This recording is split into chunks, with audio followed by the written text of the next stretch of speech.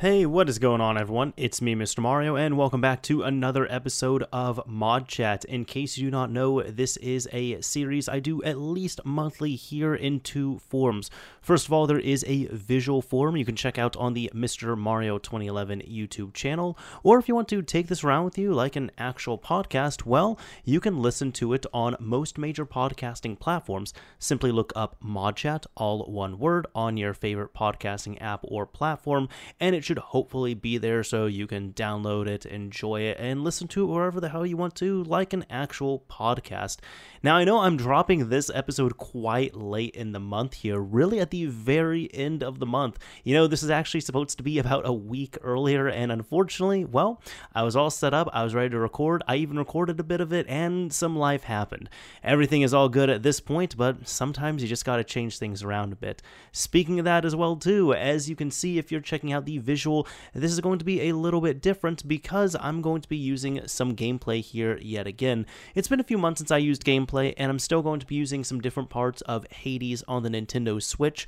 I have said before, and I still stick to it, that I'm not really big into roguelike type games, but this one here, Hades, it's something special. It's a little bit different. But anyways, we're going to kind of have that interspersed with all the topics here. And speaking of the topics, let's just go ahead and jump into our first one. I did want to touch up on some awesome game ports here. And the first one here being REVC, Reverse Engineer Grand Theft Auto Vice City, the Switch port, just like RE3 that we had seen a while ago at this point, and that was with RE3NX.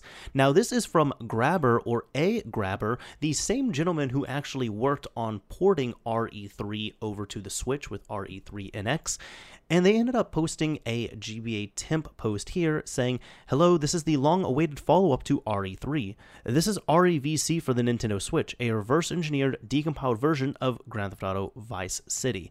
Now, there is the available source code as well as a link to the original project here with RE3, this being the Miami branch. You can check out either of the links, but just checking out a Grabber's GitHub right here, you can check it all out. This is all of the information that you would need to get started on this and the actual source code for the specific Switch port. And there's also some releases as well here too that you can grab. Now, these ones aren't the actual compiled versions. Those are going to be back over at the GBA temp page. Reading right back off this, it states REVC was based on the work done on RE3, pretty much just like how Grand Theft Auto Vice City is based on Grand Theft Auto 3, made by the same team.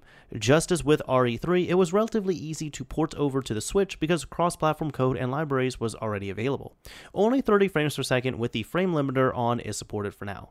You can turn off the frame limiter, but a number of still unfixed bugs related to high frame rate might be present. There can be occasional stutters. You can configure graphic options on the graphics setup menu. Settings are most likely the PC version aside from graphics, display, and controller stuff. You can choose from multiple controller layouts, configure audio, graphics, language, etc. Saves are stored on the user files folder. Because of SD card read speeds, some audio might take longer to load than usual. Example, radios, cutscene voice lines. Thanks to an update, this doesn't start the whole game anymore, but will still take a bit to load them. Now, we do have some only one screenshot here, but still, this is looking awesome so far. And funny enough, this is actually not the first Switch port of REVC. I do know that around the time RE3NX released, there was another very early in development REVC Switch port, but that was even taken, not DMCA'd off GitHub, but the author ended up taking it down. And I did try it out. Unfortunately, it was pretty early on, so it worked, but it was quite buggy. It wasn't well optimized. It kept crashing. So I've played a Grabber's RE3, like his Grand Theft Auto 3 port, and it was great. I actually finished it on the Switch, and I did a review of it, and I loved it. So I'm really happy to see his work continue here with REVC for the Switch. Next up, I'm just showing this video right here from YouTube user PSPMav, but as you can see, this is not a PSP game. This is a PSP with custom firmware, and it is booting up a PS1 game, and this PS1 game is, well, Friday Night Funkin' on the PSP. Oh, I guess, excuse me, on a PS1. It's a PS1 homebrew port of Friday Night Funkin'. I'll even get a little bit further here, but as you can see, this is actually really cool looking right here. This is the actual menu and everything. Just going through all of this, it looks like mods are coming soon. Let's see where the progress is once we get to this, and you can actually play through this. I think it's been ported. Yes, it has been ported up to week 7 so far. Now, so far, I've only played a little bit of Friday Night Funkin' on PC. I very much enjoyed it, but it is really cool seeing this port right here, and we're just gonna, see a bit of this. Like, this looks pretty nice to me. This looks like it's working just fine. Maybe even go forward a little bit, but awesome. All right, cool. This is great. Now, I did want to show that visual at least, but if you are wanting to actually look further into the project, it is ported over by GitHub user Cucky Dev, and it is under the PSX Funkin' GitHub repository. And just reading up on this here, PSX Funkin', Friday Night Funkin' on the PSX, lol. This port uses Nugget plus SciQ SDK. First, you'll need to install MIPS GCC stuff in order to compile the source. Then you'll need to get the converted SciQ SDKs, include and lib folders, and extract them into a certain folder here.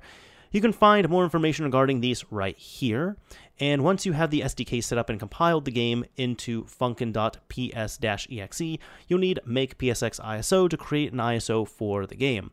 You can find make PSX ISO here. You'll have to compile it yourself since the latest release is broken. And then it also says you'll need to either get a PSX license file and save it as license.a.dat in the same directory as funkin.xml, or remove the referencing line for a license.dat from funkin.xml. There's a disclaimer here that this project is not endorsed by the original Friday Night Funkin' devs. This is just an unofficial fan project because I was bored. Assets such as Week 7 versus Cappy versus Tricky are used with permission from their respective owners. Awesome. And if we go over to the releases right here, the latest release was on, it's a test 0.10 ISO. This was latest released on June 9th. And it says here, that's right, I'm doing the Minecraft. I've finally rewritten and finished the menu system. This brings so many improvements and makes it almost seem like this is an actual game. Open text is properly synced to music. Opening now has random messages each time you start the game. Title screen doesn't look horrible anymore. Debug stage select is removed in favor of a proper menu. Difficulty selector, now the easy and normal charts of each song are available. Story mode is there. Free play is there. Actually, this is the exact same thing that we saw, the same build that we saw played, but it is noted don't use ePSXE. I'm unsure if that's due to emulator incompatibility issues or maybe just a personal preference, but point being here, I guess even still, if you want to play this in an emulator, you can technically play it on the PSP emulator, the PS1 emulator on the PSP, or even the PS1 emulator on the ePSP on the Vita. Point is, it works just fine there, so that's really cool to see. Next up, we have a piece of hardware that has been not only announced but also released. This is from friend of the show, The Mod Shop, and he states, I'm happy to announce the launch of the X-Flasher 360, compatible with every Xbox 360 motherboard and nearly 3 times faster than the NAND X, available with resellers now, and let's link to his site. So right here, the features, it states, oh, this is a little different here, it says twice as fast as the NAND X, an all-in-one design compatible with every Xbox 360 motherboard, easily toggle between SPI and eMMC mode with the flip of a switch, reads, writes 4GB NANDs in 5 seconds. Oh my god, wow, okay. Reads, writes 16MB NANDs in under 50 seconds, and I know for 60MB NANDs on a NAND X, which was previously the fastest one, that took about 2 minutes. It usually take like 1 minute 52 seconds, something like that. So that's cool that it's able to increase that so much. No more single-use 4GB QSBs, native integration with JRunner with extra software, which is the new version of JRunner that really Octal or Josh Davidson has really taken and run with, so to speak. Flashing compatibility for all Xilinx-based glitch chips, including the Ace V3, Cool Runner, Matrix, etc. Native Windows 64-bit drivers, no more hassling with unsigned drivers. That is a big one right there. And it looks like in the USA, you can buy it from The Weekend Modder or Phenom Mod, or if you're in the UK, you can get it from ChipChop Mod. There is a driver installer, JRunner with extras, of course, and the X-Flasher user guide. But it does say there is a manufacturer-suggested retail price of $30. So in my experience here and in my opinion, if you are looking to get a flasher, if you're looking at like a Nandex or a JR Programmer or something else, if you're wanting to modify your Xbox 360 and you need a NAND flasher, you should look no further than the X-Flasher 360. This is going to be the standard to go with right here. Now, next up, this is kind of talking about REVC, and this is just a little bit disappointing here. Now, even with that release with REVC NX, at least, the Switch ports, that was actually done because this was months ago when RE3 was released, so to speak. And by that, I mean it had been open source, it was out there, but the project finally got to a point for RE3 and REVC where they all considered it was done, they as in the developer, so it was like pretty much ready to go, and there was just going to be slight bug fixes after that. But aside from that, that's when a grabber said, hey, I'm going to release REVC kind of just, to celebrate these projects getting back, because they were taken down due to DMCA takedowns. And then what happened was the authors of the mods, or I guess the reverse engineering efforts, the GTK modding team, they actually end up filing a counter notice, and Take-Two never replied, so the projects came back. I wanted to say that right here because this was posted up pretty recently. This from GTA Forums, and I'm not going to read everything here, but we're just going to kind of touch up on it a bit. It states Take-Two changes the agreement and modding takedowns. Now, this is from Ash_735, and they say here, just to make sure as many people here know as possible, Take-Two has been going heavy with the DMCAs this week. First starting with Grand Theft Auto 5 map mods like GTA 3 Portland, Vice City Overhaul, etc., which is fair, and they fell under the agreement. Oh, wait. What's the agreement? The agreement came around the first attempt when Take-Two tried to make modding Grand Theft Auto games illegal. This resulted in the takedown of Open4 or OpenIV. Naturally, this did not fly well back in 2017, and both gamers and the gaming media attacked Rockstar and Take-Two for this decision. Now, what came from this is Rockstar Games stepping up and talking to Take-Two to highlight the importance of the modding community, and as such, the takedowns were dropped, but some rules were put into place. The original was drafted up in 2017, and it can be summarized as don't port maps, vehicles, content from older Grand Theft Auto games or other video game series into Rage, and stay away from online. Absolutely do not touch online or anything related to Grand Theft Auto Online. Simple, right? The older renderware era was also not going to be enforced, so that's okay to mod as much as you'd like. Well, in 2019, this agreement was updated without informing the community. Multiple changes and words were changed to pretty much add in a disclaimer that Take-Two can override any of this, and, well, Take-Two can do what they want. There's also a weird rule stating, along with older content not allowed to be ported to Rage Grand Theft Auto 5, you cannot create new content such as maps, vehicles, missions.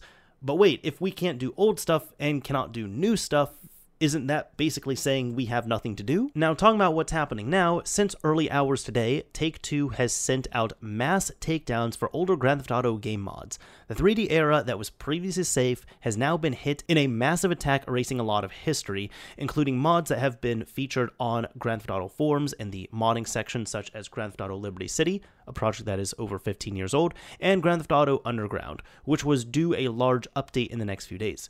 It's not even major map porting projects that have been hit, but even HD texture pack projects such as the famous Vice Cry. What other mods were hit? I guess we talked about those, but Grand Theft Auto Liberty City, Grand Theft Auto State of Liberty, Grand Theft Auto 5 on San Andreas, Vice Cry, Liberty City Stories PC Edition, Vice City Stories PC Edition, and many more. But why? There's two theories so far. These DMCA claims specifically state they're hunting for any mentions of Liberty City, Vice City, San Andreas, Bullworth, and Carcer City. Most people are hoping this confirms the existence of the heavily rumored Grand Theft Auto 3, Vice City, San Andreas remasters or remakes, whereas the other theory is that Take-Two are using this as an opportunity to flex their muscles and hide behind the upcoming large update for Grand Theft Auto Online, as they hope most websites will be focused on that. Now, in regards to this, just coming to the bottom here, it's stating here, we've also heard from a manager over at Mod Database who has stated that they've tried to resolve this issue with Take-Two, but sadly were ignored. And this is from David Grimer Gome, who, of course, they say is the manager over there. And they say, hey, editor and community manager at ModDB here. I just want to state now, we literally can't do much else but comply with the DMCA. But as a mod or two of various games who has shipped a few mods in his time, this has saddened me too. I wish there was something else to be done. We did try to appeal and open up a dialogue to get this resolved without requiring the takedown of mods, of which a good dozen or more were affected, but Take-Two were unreceptive. Right now, my advice is to tread carefully if your mod wasn't DMCA 2, as it could be possible. Now, I will say this news is incredibly disappointing, and it looks like, yes, indeed, 2 years ago, that agreement was changed, and that can be enforced at any time, and I guess nobody really paid attention to this agreement until now, unfortunately, but there was always an understanding of sorts for the last 2 years, while as, Take-Two claim they are within their rights to do this to Grand Theft Auto mods, they really didn't go crazy taking anything down to begin with, at least, until now at this point. So there's been more mods recently that have been taken down, and on top of that, there's even other people who are taking down their mods preemptively themselves so as to avoid any type of DMCA takedown notice. I don't think this is really going to help anything in terms of squashing mod development. There might be a few modders who decide to stop, but really in regards to development itself, I don't think it's going to change all that much, especially if we see it where it's just kind of a wave of takedowns and then it stops for a while. It's been very interesting how we see this happen, because I even mentioned this with RE3 when that project was taken down. It got a lot of attention prior when the Switch port came out by a grabber. That got a lot of attention, and that was still in an unfinished state. However, Take-Two never took down the project until it was quote-unquote done. Kind of like they waited up until that point, and tons of people already had the compiled, versions of the binaries, and also ports were made, and also the source code was already floating out there, so it was pretty late in the process to take it all down. But from what I understand, videos were not taken down of this, and on top of that, there were a couple of counter notices that were submitted. One person who had a fork of this ended up submitting their counter notice, and they got their project back up because Take-Two never responded. That's how the DMCA counter notice, setup works. And then the main GTA modding project team, they of course ended up submitting their counter notice. They were trying to get all their ducks in a row, so it took them a while. And again, there was no response there. So even historically, a lot of times it looks like Take-Two will issue a DMCA and then just do nothing afterwards on here. And I guess we kind of just have to see how well this is going to be enforced. I'm not really sure about the Grand Theft Auto Online update right there, but I might lean personally more towards the fact that maybe this means that something is going to happen with those older 3D games. What if we see some kind of trilogy remaster bundle release, or they all end up getting re-releases in some way? I think there could be something like that that's happening, and it's even interesting to see that Carcer City and Bullworth type mods were being taken down as well too. Bullworth being from the game Bully, and Carcer City being from Manhunt, I believe. Is anything going to happen with those titles? I'm not sure, but we can certainly see. Either way, this is concerning, this is disappointing, and I don't have too much else to say aside from us just kind of monitoring the situation here. But if you are looking for some of those older 3D era Grand Theft Auto mods, might be good to make sure you have them at least cached somewhere. So next up, this is still kind of in the sphere of legal related things, but this is something good, not directly with modding, but look, this does have to do with it, alright? The FTC votes unanimously to enforce right to repair, and that unanimous vote just makes me really happy, and that's what I was not expecting here. However, it states here, the move follows an executive order issued last week by the White House urging the agency to secure consumer rights to fix their own gadgets. And this is, of course, directly related to the United States here. Now, just reading from the Wired article, during an open commission meeting Wednesday, the Federal Trade Commission voted unanimously to enforce laws around the right to repair, thereby ensuring that U.S. customers will be able to repair their own electronic and automotive devices. The FTC's endorsement of the rules is not a surprise outcome. The issue of right to repair has been a remarkably bipartisan one, and the FTC itself issued a lengthy report in May that blasted manufacturers for restricting repairs.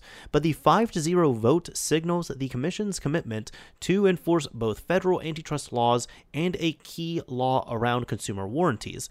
the Magnuson-Moss Warranty Act when it comes to personal device repairs. Now, even as an example here, as more products are designed with internet connectivity, from smartphones to refrigerators to cars, the issue of repair rights has become increasingly complicated. Repair advocates say consumers should have access to all of the data that their personal devices collect, and that independent repair shops should have access to the same diagnostic tools that authorized repair shops have. Now, I know one person who I've really followed in regards to this has been Louis Rossmann, who has really he has even said he doesn't want to be the face of Right to Repair, but he's kind of accidentally fallen into that role. And really, this is going to allow people to, if they are able to, actually open up their device, and as long as they're not damaging something, they can still, open up their device, have access to hardware, software, and even parts they need to repair their devices themselves. And even so, if they perform a repair and there's no damage that is being done in regards to that, like it's not something that they screwed up, like they did repair properly and the device is still not working, this is in regards to a few other things as well too, you should still be able to have your warranty be honored there. Here in the US as well too, warranty seals on devices such as like game consoles and such have actually been illegal for a long time, but that hasn't prevented companies from doing that. If anything, when it comes back up after a few years, they get fined and then things move on, but I'm seeing less of that now as well too. So even in regards to this is really great to see. Now, even to be clear, this does not mean that proprietary secrets, that source code, that, super hidden information from companies is going to leak out and go all over the place. This just means, let's say you have a phone or even a game console, just a device that you are trying to repair, you should hopefully be able to have access to software that you would be able to use to do the repairs yourself. You should be able to access schematics where you can figure everything out yourself as long as you have the know-how. And if you end up tracing and figuring out which parts you are able to replace or repair on there, but we're going to use replace in this case here. And I'm not talking like a big power supply or something. I'm talking about, let's say, like a small chip on the motherboard. You should be able to go out and buy that chip yourself and plop it on there. A lot of chips you're able to do that, but there are some companies such as Apple that will take certain chips and then work on getting deals made with the companies that create those chips, saying you can only sell these chips to Apple, you can't sell them to anyone else. And this would effectively prevent that from happening. So what I'm saying is, when we're dealing with something such as modding and modding news and modding topics that is really falling, pretty closely hand in hand with the repair as well too, because there's been many times I've had to perform modifications in order to do repairs or even get something to a better working state. It is nice that we have this, enforced now at this point, and this is now passing. This is all good news, is what I'm saying, so this is really awesome to see. Now, at the end of these episodes of Mod Chat, I like to take something that is kind of related to or kind of in the same realm as modding, and it could be something that is funny, something cool, something interesting, random, but somehow kind of sort of related to modding. And this time around, I actually want to talk about a article here that was making its rounds, or I guess not even this specific one, but really just a story where over in Ukraine, there was a warehouse that was raided, that apparently this was raided because this warehouse was allegedly, mind you, but they were allegedly illegally obtaining power so that they would be able to power a whole ton of computers and game consoles to do crypto mining. The thing that threw off people is the 3800 PS4s. Now, at first when this news article came out, there was a lot of computers that were found that were doing crypto mining, but then there was also all these PS4s, so people outside the modding scene were trying to figure out what the PS4s were used for, or how exactly they were used, whilst people in the modding scene, myself included, thought, oh wow, these all must be jailbroken PS4s, they're probably running Linux, but is it really that worthwhile to use these PS4s? And these are the pro models from what I see. Is it really worth using these PS4s to actually do cryptocurrency mining? Well, that's actually not the case here. The PS4s were just kind of clarifying here. This is for a FIFA Ultimate Team bot farm. I do not play FIFA. I don't know anything about Ultimate Team, but from what I know, people are able to kind of work through these gray or black markets in game around the game itself. It's even stating here, the police in Ukraine have raided a warehouse filled with 3,800 PlayStation 4 consoles, which it originally believed to be a cryptocurrency mining farm. It turns out the undercover operation was instead grinding FIFA Ultimate Team and selling accounts loaded with virtual currency and rare player cards. So there we go. This is kind of just like quick, sweet, interesting here, but just kind of clarifying that as well too. Yes, there were a bunch of PS4s found in this raid. No, they are not jailbroken. Yes, they are all online. Yes, they are all fully updated. And no, it's not for anything modding related, kind of, I guess unfortunately for us in this case, they were being used on FIFA Ultimate Team. I just thought this is kind of funny too, because I've told people about this. They're like, wow, that is totally waste of PlayStation 4s at this point. Could have been a better game. Anyways, that is about it for this episode of Mod Chat. I hope you all enjoyed it. I hope you all learned a few things, and I hope it entertained. Now, at the very end of these episodes, I like to pick a keyword or key phrase, and if I see that you all use this in the comment on the YouTube upload, I will know that you've made it to the end. Now, let's see. We do need to pick something here, and I think I'm going to pick coin. How about that? If you use the word coin in your comment on the YouTube upload of this episode, I will know that you've made it to the end. What's your favorite type of coin? What's your least favorite type of coin? I guess, what kind of FIFA Ultimate Team coins are you trying to get? Yes, that's how I got it here. I still have the article pulled up, so that's kind of where I got that word from. But anyways, this is Mr. Mario signing off. Thank you all for listening and watching, everyone. And until next time.